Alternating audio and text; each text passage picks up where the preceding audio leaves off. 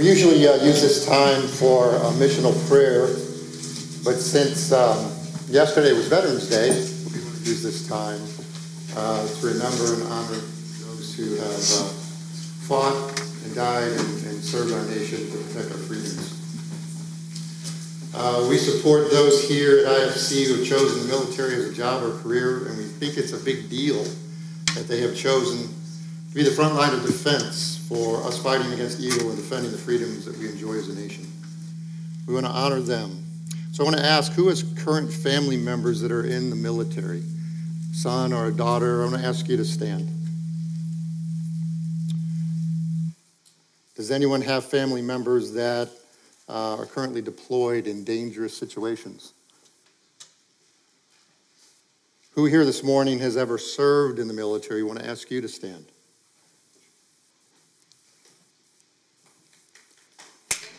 Yeah. But we also want to ask those who are family members of those who have served in the military to stand with them, because it's a family deal. And so it's the wives and the husbands and the children, they've supported them and sacrificed as well. We want to thank you and your family for your service and sacrifice in defense of our nation and the freedoms that we enjoy. Let's go ahead and pray right now for those who are enlisted, for those who are deployed, and ask God's blessing and protection over them. Dear Heavenly Father, we want to thank you for those who have served in the military throughout the years. We want to thank you for their service, for their sacrifice in defending us as a nation and our freedoms that we so much enjoy. We want to pray for those who are currently deployed wherever they are, whether somewhere in this country or another place or even in a place that right now is dangerous. And we want to ask that you bless them, you protect them, that you'd guide them, that you'd give them wisdom and discernment. And Lord, in the chance when they might be fighting against evil, we pray that you give them victory. And Father, we ask all these things in your precious name. Amen.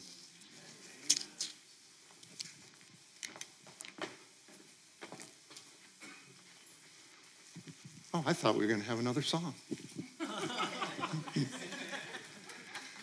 Let me get my notes. You guys talk amongst each other. And as you're talking amongst each other, go ahead and turn to Matthew chapter 11.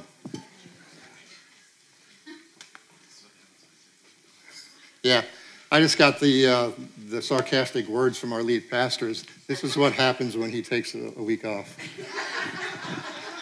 And you know what? I have to admit, he's right. Yeah, this is all me. So as you're turning to Matthew 11 and I'm trying to find my notes, I want to tell you a story that happened here recently. And so 2 weeks ago, Lisa and I we'd invited all of our sons and their wives and their children over because we were celebrating Ben's 28th birthday. That's right, you can clap for Ben. He's 28 years old. So Lisa and I were helping each other cook, and we had a bunch of things in the oven, and I went to check on how those things in the oven were doing to make sure they didn't burn. And so I pulled the handle of the stove, and the right part of the handle, screws weren't going everywhere. The handle kind of went like this, and I've got stuff in the oven that I'm concerned about burning, so I get some pot holders, and I'm grabbing the oven without the handle and trying to open it up, and the front pane of glass was wedged against the handle and went shattered into 1,000 pieces.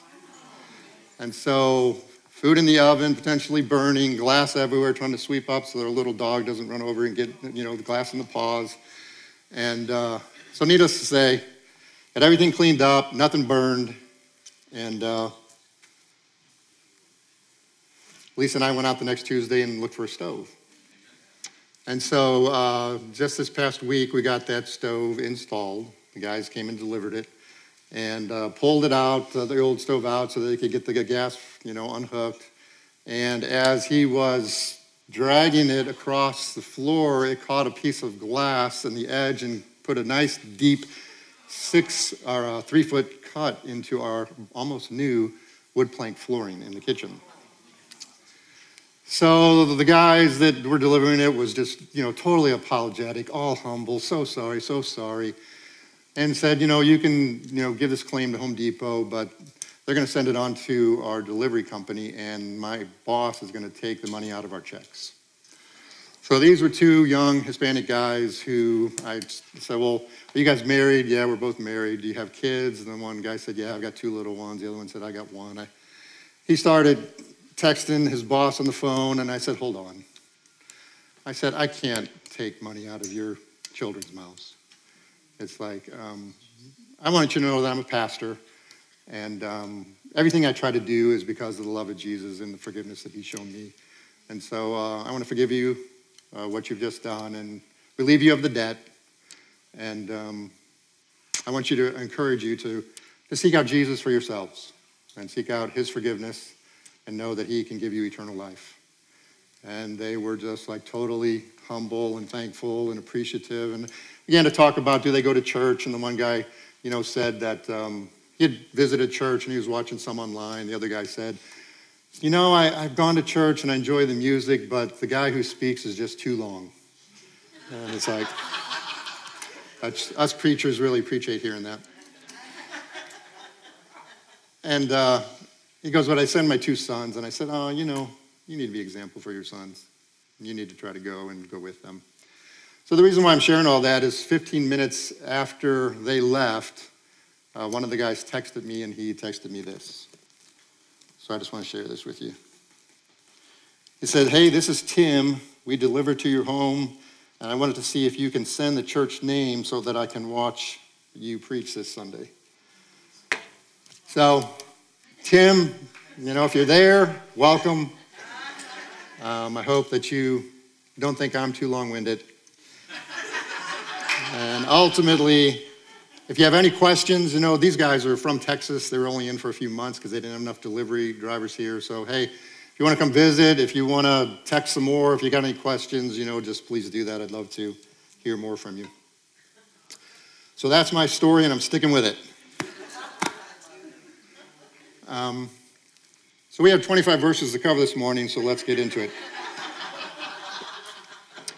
Starting in Matthew 11, we're going to read verses 1 through 6. When Jesus had finished giving instructions to his 12 disciples, he moved on from there to teach and preach in their towns. Now when John had heard in prison what the Christ was doing, he sent a message to his disciples and asked him, are you the one who is to come, or should we expect someone else? Jesus replied to them, go and report to John what you hear and see. The blind receive their sight, the lame walk, those with leprosy are cleansed, the deaf hear, the dead are raised, and the poor are told the good news, and blessed is the one who isn't offended by me. Let's go ahead and pray. Heavenly Father, I thank you for the opportunity that I have this morning to represent you and your word. I thank you for your word and how precious it is to our lives. I'm thankful that you have preserved it for us, and you've left in it everything that you want us to know about yourself, about eternal life in you, about the relationship that we have in you, and how we can know you in a deeper way so that it would lead to us serving you and loving you and being devoted to you more and more each and every day. So I pray this morning, Lord, that your Holy Spirit would superintend this time, that you'd open our minds and hearts, that we might hear what it is that you want to speak to us about concerning you, about our lives, and things that you want to change in us and things that you want to do in us. And we ask that in your name. Amen. So Matthew's focus shifts. Matthew begins this section of his gospel by noting that Jesus finished giving instructions to his 12 disciples, and he moves on to teach and preach in their towns. Matthew often seems to use this phrase, in their towns, to denote the Jews in general, when often specifically he's speaking of those who are actually opposed to Jesus.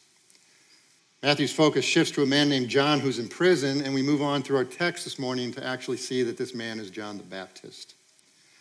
The story of John the Baptist begins with the angel Gabriel coming to a married couple named Zechariah and Elizabeth, who were devout Jews, and announcing that they would have a son, which was incredible news to them because they were older in age and Elizabeth had been barren. John's first encounter with Jesus was when they were both in their mother's womb, and Mary, while pregnant, visited her cousin Elizabeth, and upon announcing Mary's arrival, the Bible says that John leaped in his mother's womb. This is possible because the scriptures declare that John was full of the Holy Spirit even while inside his mother's womb. For in Luke 1:13 through 17, paraphrase says, the angel Gabriel declared, your prayers have been answered.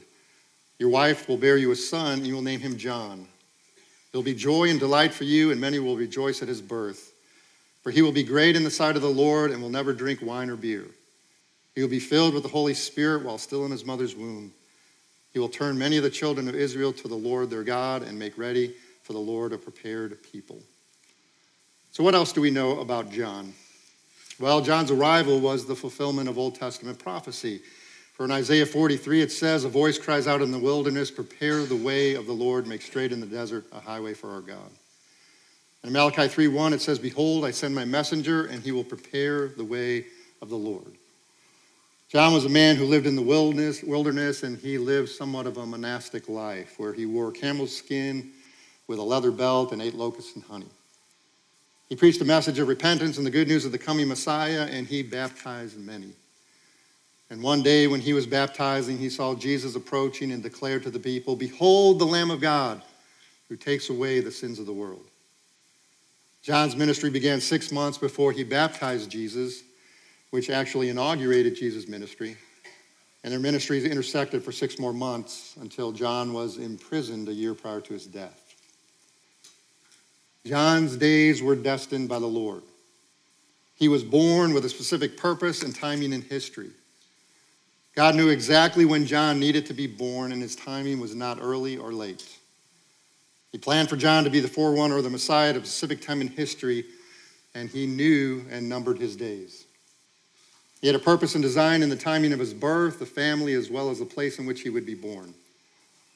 He had given him specific gifts in ministry intended to glorify God and helping others to find him. Here's what I want you to capture this morning. The same is true of you. Listen, I don't say this as some Christian cliche to try to elevate your life's importance. God has his eyes and design set on you from the moment of your birth, and even before you were born, the scriptures declare he had a specific purpose for your life. For in Acts 17, 26 and 27, it says, from one man, Adam, he has made every nation of people to live over the whole earth, and he determined that appointed times set for them in the exact places where they should live.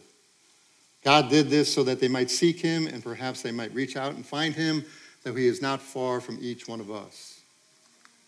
It's right here that the scriptures declare that this is true for every single human being that's ever been born to this planet.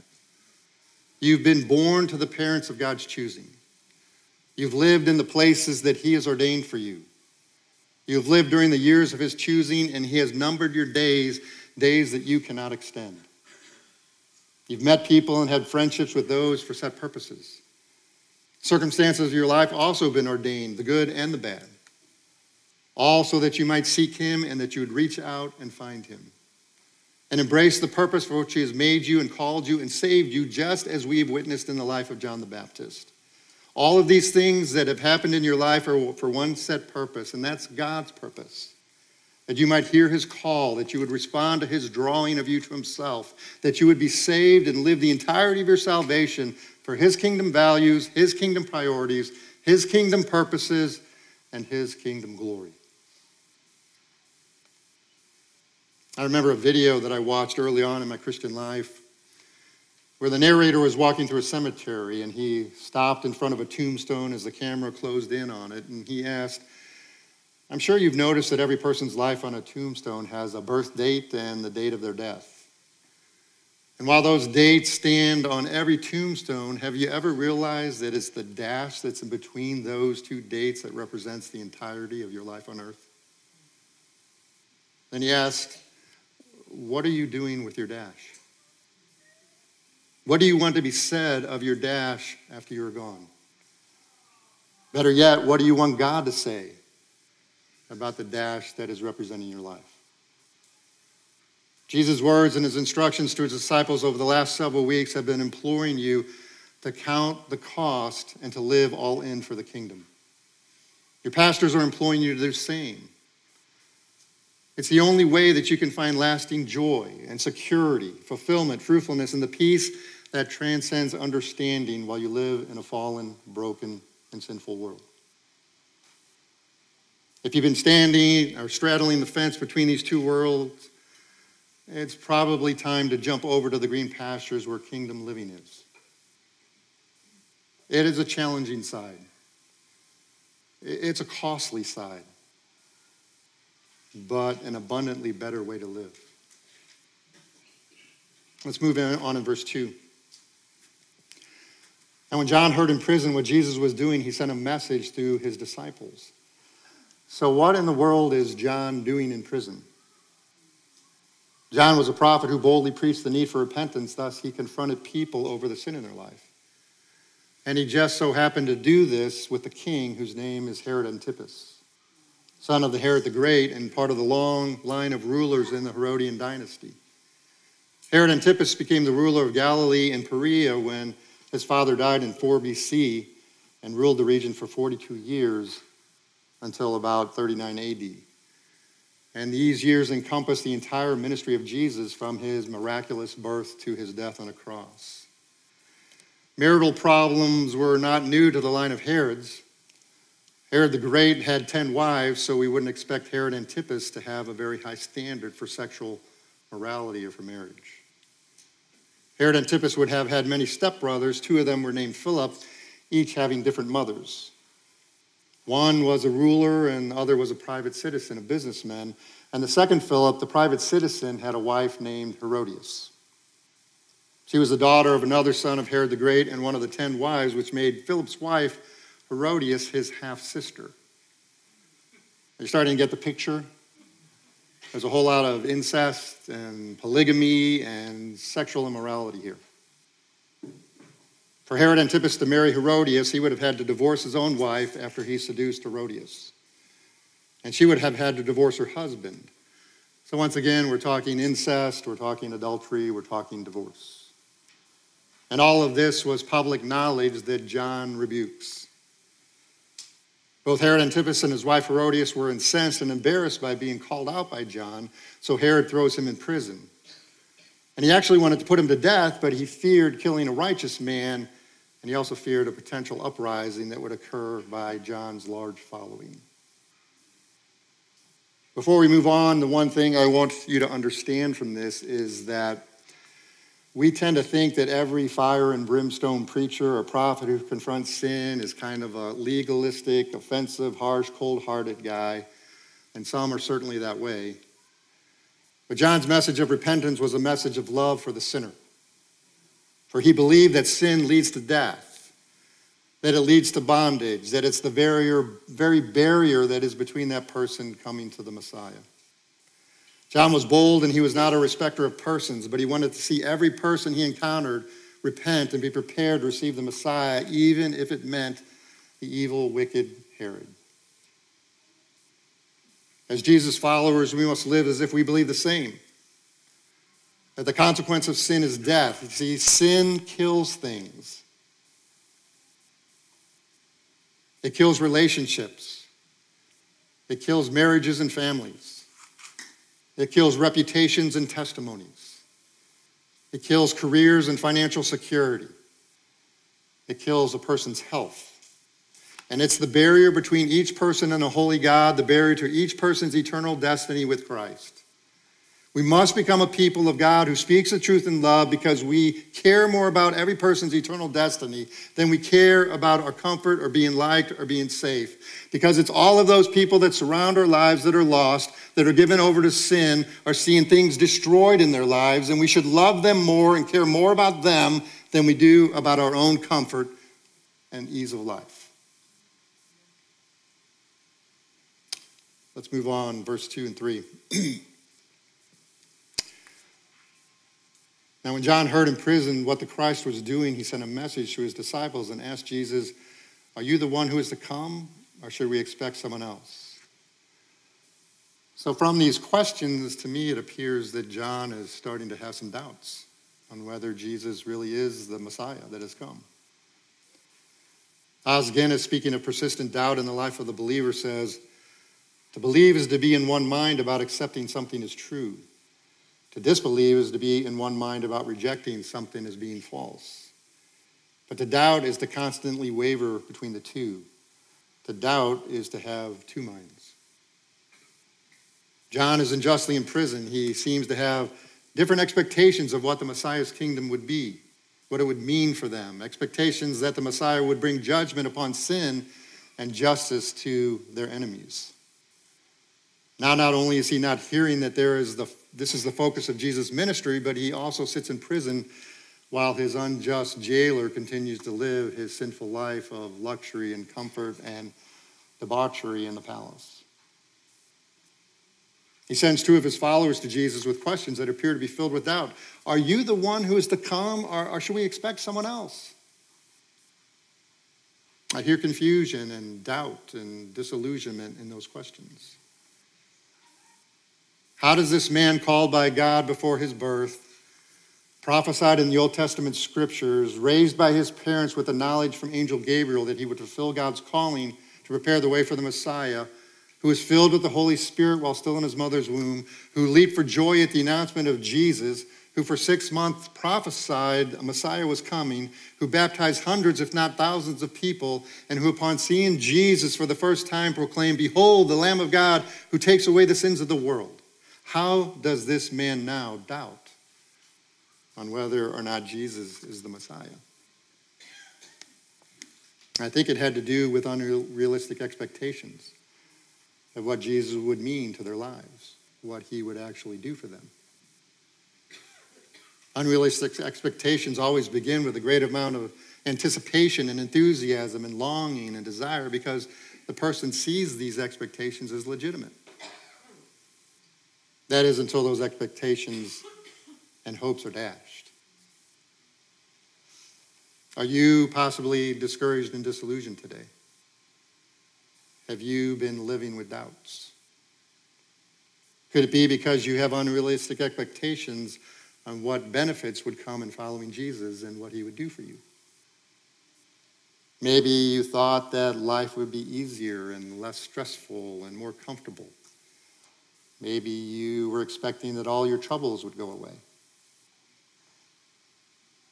Jesus answers in such a way that he believes will quell John's doubts. Let's read verses 4 through 6.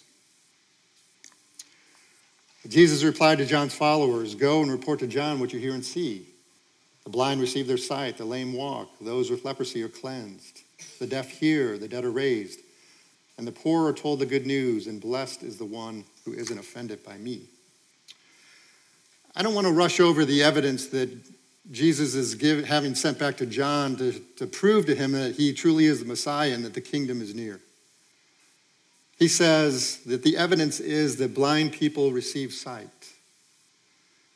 that the lame walk, that those with leprosy are cleansed, that the deaf hear. He says the dead are raised, and he says the poor are told the good news. I want you for a moment to transport yourself there in your mind. Tens, if not hundreds of people are being physically healed. They're being set free from a lifetime of agony. Blind people, some from birth, are now able to see the beauty of creation and are be able to see the eyes and the smiles of their loved one and seeing little children playing and freed from a life of groping around in utter darkness. Those who were crippled, who could not walk, who were totally dependent on others for their survival. Some of them laid actually at the city gate to beg for another day's sustenance. They've been set free to walk, to run, to jump, to leap, to work and earn a living, to actually serve those who have been serving them for a lifetime. Those men and women stricken with leprosy, an incurable flesh-eating disease that has led to the ostracization from their community, from their families. They've been labeled as unclean, unapproachable, untouchable, unlovable. And they've been healed and cleansed. What an unbelievable joy and happiness must have overwhelmed them and their families as they reunited. The deaf can hear the laughter of children, the wind blowing through the trees, birds chirping, the worship songs being sung at temple, and to be able to freely communicate with their loved ones. The dead are raised to life. Their loved ones who are once in deep mourning, grief, and loss are now overwhelmed with joy that their loved one has returned to them. And they all have been given a second chance, a new lease on life. Wouldn't it have been cool to have lived in that community? where maybe friends or family or neighbors or temple goers were experiencing these things. I mean, the buzz going around about Jesus would have been so loud to keep your ears ringing with joy. And yet the final evidence of the Messiah's kingdom that Jesus wants John's followers to bring back to him is this: the poor are told the good news. In other words, the gospel is being proclaimed. People are being saved. They're being eternally healed. And this, my friends, is the most miraculous evidence of the coming of the kingdom. It's far greater than all the physical healings that are put together. Every single person who has ever been physically healed, we know will still die. But the one who embraces the message of the gospel, they live forever. And oh, how I wish we all could buzz around our world with joy and gladness over the miracle of our salvation and the miracle of being a part of leading others to Christ. Because that is truly the greatest evidence that the kingdom is here. If our physical maladies last the rest of our lives, if the troubling people and circumstances do not change for the better in our lives, believer, you still always have the security found in the love, the forgiveness, acceptance, approval, adoption, and heavenly home that is forever yours because of what Jesus has done for you. Amen? I want you to notice in our text that Jesus is addressing John's doubts through the prophetic word. Words that John would know and remember as a student of the Old Testament scriptures. He's actually quoting part of Isaiah 35:4 and Isaiah 61:2, which is revealing what the coming Messiah's ministry would actually look like. The interesting thing is both passages also speak of God's judgment that will come at a later time during the Messiah's second coming. Justice delayed but not forgotten. Jesus wants John's followers to bring back God's word that John would know in the hopes of clearing up his doubts. And as we approach a new year, I want to exhort you to be men and women of the word. To get into it each and every day. To read it, to reflect on it, to memorize it, to study it, to share it with others, and most importantly, to live it. God's word in our lives is key to growing in faith and living by faith in a fallen, sinful, broken world.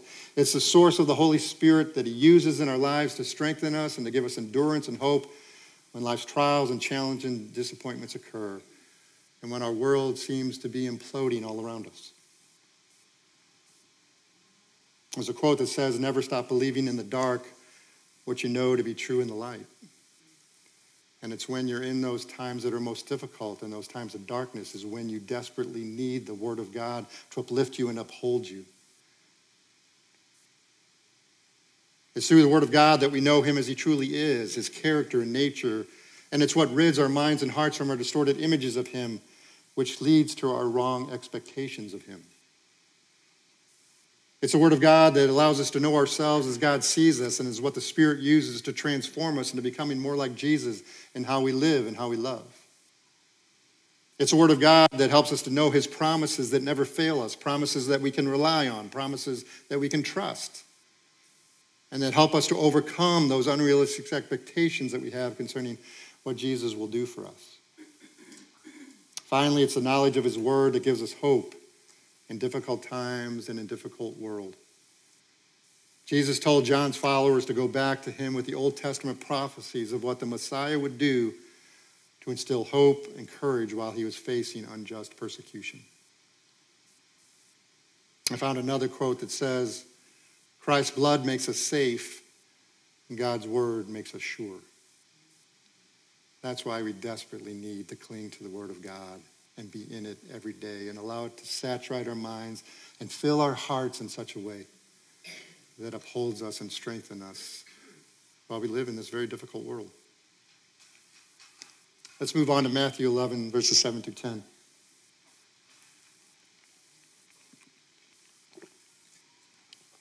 As these men were leaving, Jesus began to speak to the crowds about John. "What did you go out to see? A reed swaying in the wind? What did you go out to see? A man dressed in soft clothes? See, those who wear soft clothes are in royal palaces. What then did you go out to see? A prophet? Yes, I tell you, and more than a prophet. This is the one about whom it is written, see, I'm sending my messenger ahead of you. He will prepare your way before you. So the questions Jesus is asking them is centering on the kind of man that John is. And he first asked them, were you expecting to see a weed swaying in the wind?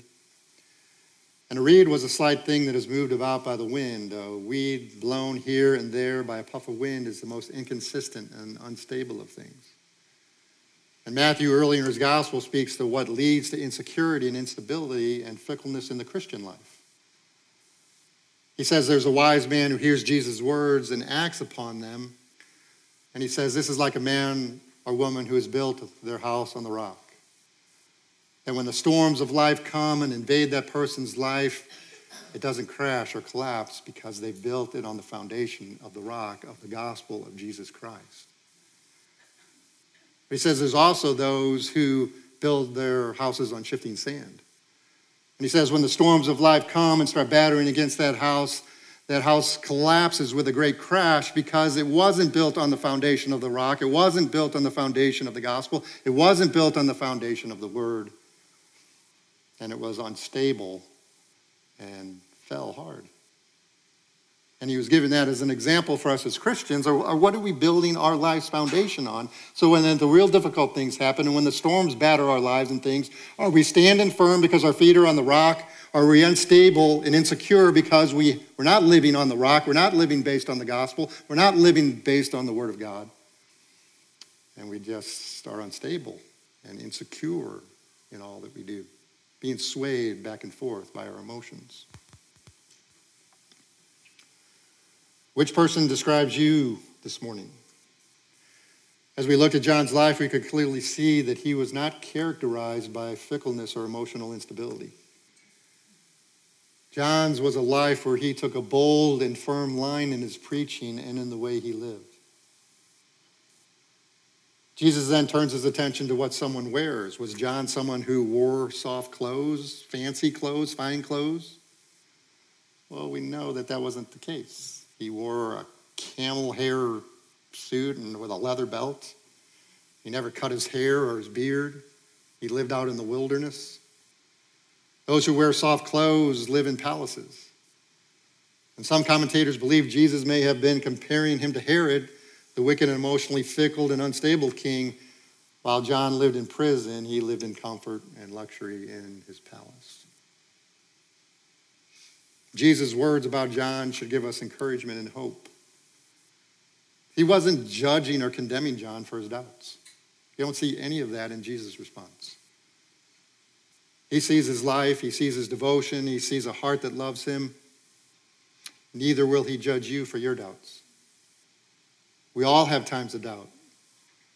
It's what we do with those doubts that actually determines our future. Then Jesus tells them, you actually came to see a prophet. Strong motivation was required to cause people to go out into the wilderness, and they came because they heard a prophet of God was there. It had been 400 years since a prophet's voice was heard. The last was Malachi. The people were yearning to hear from God and to have news that the Messiah had come, that the fulfillment of all their longings was at hand. So hundreds flocked out into the wilderness to be where John was because they were anticipating, hoping that this prophet was going to tell them that the Messiah was near. Then Jesus quotes a passage from Malachi that spoke of John being the fulfillment of it as the Messiah's forerunner and would prepare the way for him. Let's go on and read verses 11 through 15. Truly, I tell you, among those born of women, no one greater than John the Baptist has appeared. But the least in the kingdom of heaven is greater than he. From the days of John the Baptist until now, the kingdom of heaven is suffering violence, and the violent have been seizing it by force. For all the prophets and the law prophesied until John. And if you're willing to accept that he is the Elijah who is to come, let anyone who has ears listen. So not only does Jesus not judge or condemn John about his doubts, but instead he elevates him before his followers as the greatest man who has ever lived. We'll find out later in Matthew's gospel that John was killed in his early 30s. And most of our sentiments would probably be, what a shame. What a waste of a life. But it's not the shortness of life that determines a life that's wasted. John lived a life of devotion to God. He lived for the will of God. He fulfilled God's calling and purpose for his life. And he lived for the kingdom of God each and every day. God numbered his days, and when his mission was complete, he called him home. You see, what is truly a waste is a life that's wasted. A life lived for self, for comfort, for safety, for material things. A life that has forsaken the kingdom's purpose for which it has been created and called and saved. This reminded me of the lyrics to a song from the album Revival in Belfast. And those lyrics say, when it's all been said and done, there's just one thing that matters. Did I do my best to live for truth? Did I live my life for you? When it's all been said and done, all my treasures will be worthless. Only what I've done for love's reward will stand the test of time. Jesus then speaks to the challenges and the opposition that those living for the kingdom have faced since John came on the scene. And violent men with violent opposition have stood against it. And more than likely, he's referring to Herod and the Pharisees and the scribes and the religious leaders. He's letting everyone know that John's path has never been easy, and neither will be the future path of his followers. What I love about Jesus is that he never sugarcoats the life of a disciple. He's always clear about the rewards and benefits of living for him, which they're enormous. But he lets those who desire to follow him know that it's going to be costly. It's going to involve self-denial and self-sacrifice. It's going to involve risk and times of persecution. But in the end, he promises it's going to be worth it. Your days have been numbered just as John's were. The question is, will you ever get to the true purpose for your life which God has called you? Are you actually living for the purpose for which God has called you? And he goes on in verse 16 through 19, and he says, to what should I compare this generation? It's like children sitting in the marketplaces who call out to other children. We played the flute for you, but you did not dance. We sang a lament, but you didn't mourn. For John came neither eating nor drinking, and they say he is a demon. The Son of Man came eating and drinking, and they say, look, a glutton and a drunkard, a friend of tax collectors and sinners. Yet wisdom is vindicated by her deeds. Jesus is moving here to indicting the generation who had the chance to witness the ministry of John's and Jesus and rejected them both. He first used an analogy of children's games, apparently with children that they'd play at weddings and also at funerals. And he says at the weddings they would play a flute, attempting to bring joy to the occasion, but the others there refused to dance. And at funerals they would sing a lament, but the others refused to sing and refused to grieve with them. The funeral actually represents John's ministry. A man who lived a minimalist life in the wilderness, never cutting his hair, wearing camel hair clothes, unconcerned about food or drink, only eating locusts and honey, preaching a message of repentance for sin. And they probably thought this guy is weird, that he's eccentric, and they rejected him and accused him of having a demon. They hated him for preaching the message of repentance. In their self-righteousness, they refused to see their sin. You see, his purpose was to prepare people to meet Jesus, to find forgiveness in life in the Messiah, and they rejected him for it. The wedding represents the ministry of Jesus, who came eating and drinking, who attended parties and wedding feasts and dinners with friends, and because of that, he was charged with being a glutton and a drunkard. And we know both untrue, because the scriptures declare that he was sinless every moment of every day he walked this earth.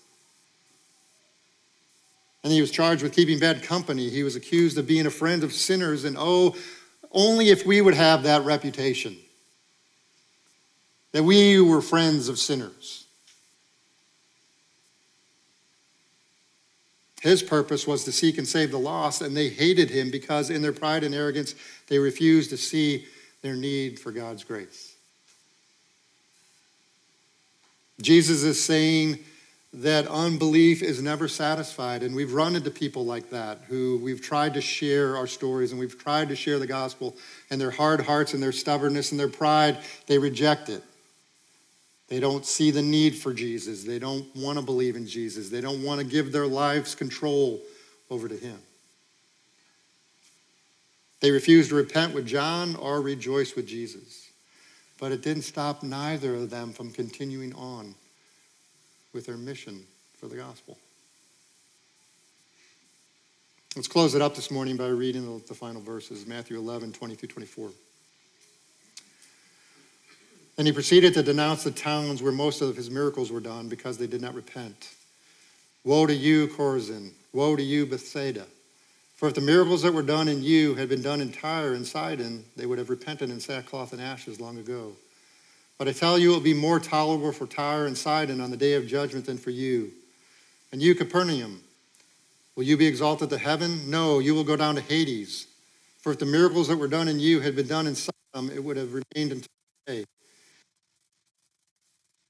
For the land of Sodom on the day of judgment than for you.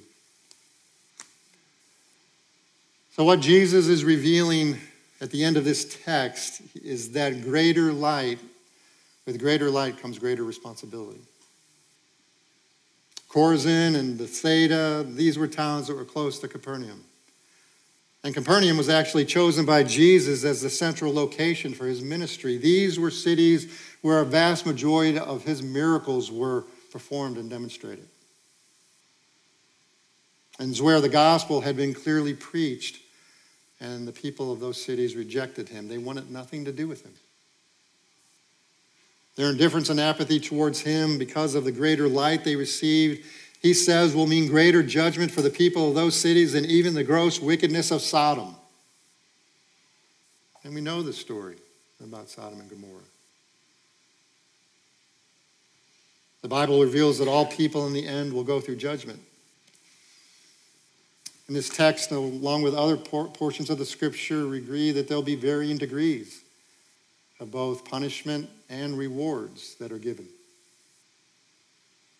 Unbelievers will be judged by Christ according to their rejection of him, but the degree of their punishment will be according to how they lived, the extent of their wickedness and sin. Ecclesiastes 12:14 says, for God will bring every deed into judgment with every secret thing, whether good or evil.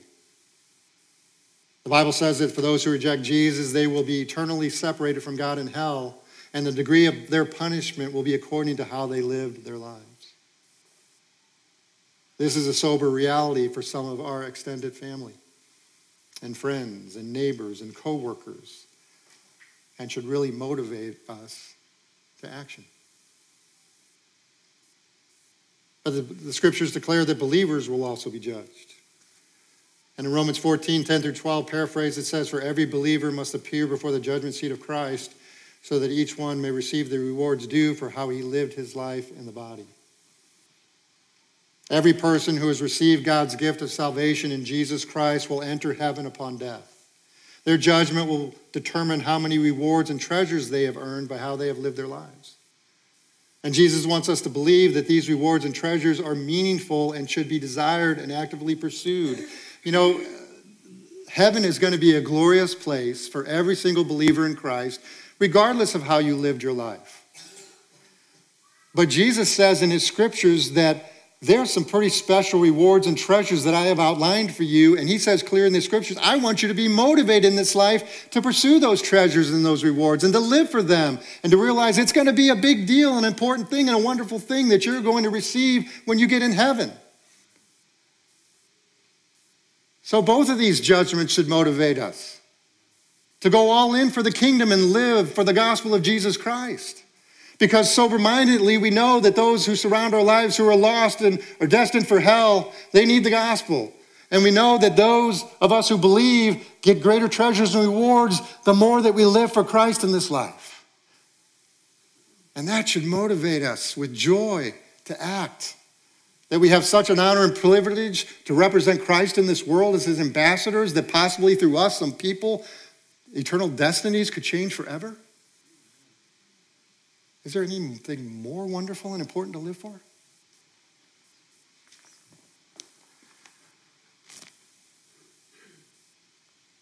Chris, you can come on out.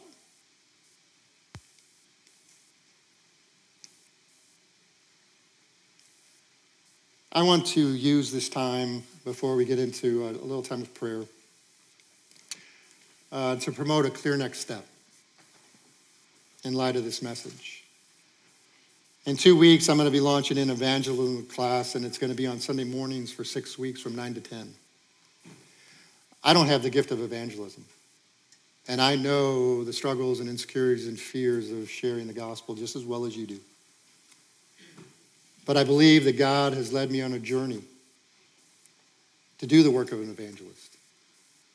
And so I want to share with you some things that I hope will help you in your pursuit and desire to be one who has fears and insecurities just like me.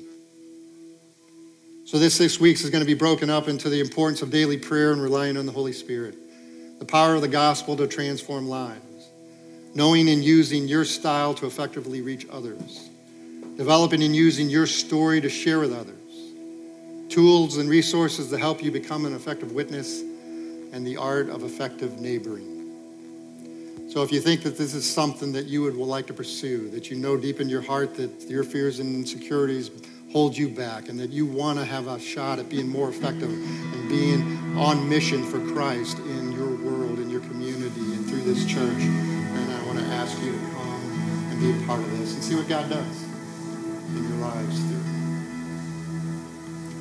I want you to go ahead and spend a few minutes now in quiet prayer before the Lord and ask him to reveal to you what step of faith and obedience that he wants you to take as you leave here that has been revealed through the message this morning. So this is your time, you and the Lord. And before you escape and get busy with things in life and forget everything that the Holy Spirit's been speaking to you about, spend time now with especially maybe that one thing. God is saying, this is your next step. Go ahead and do that now.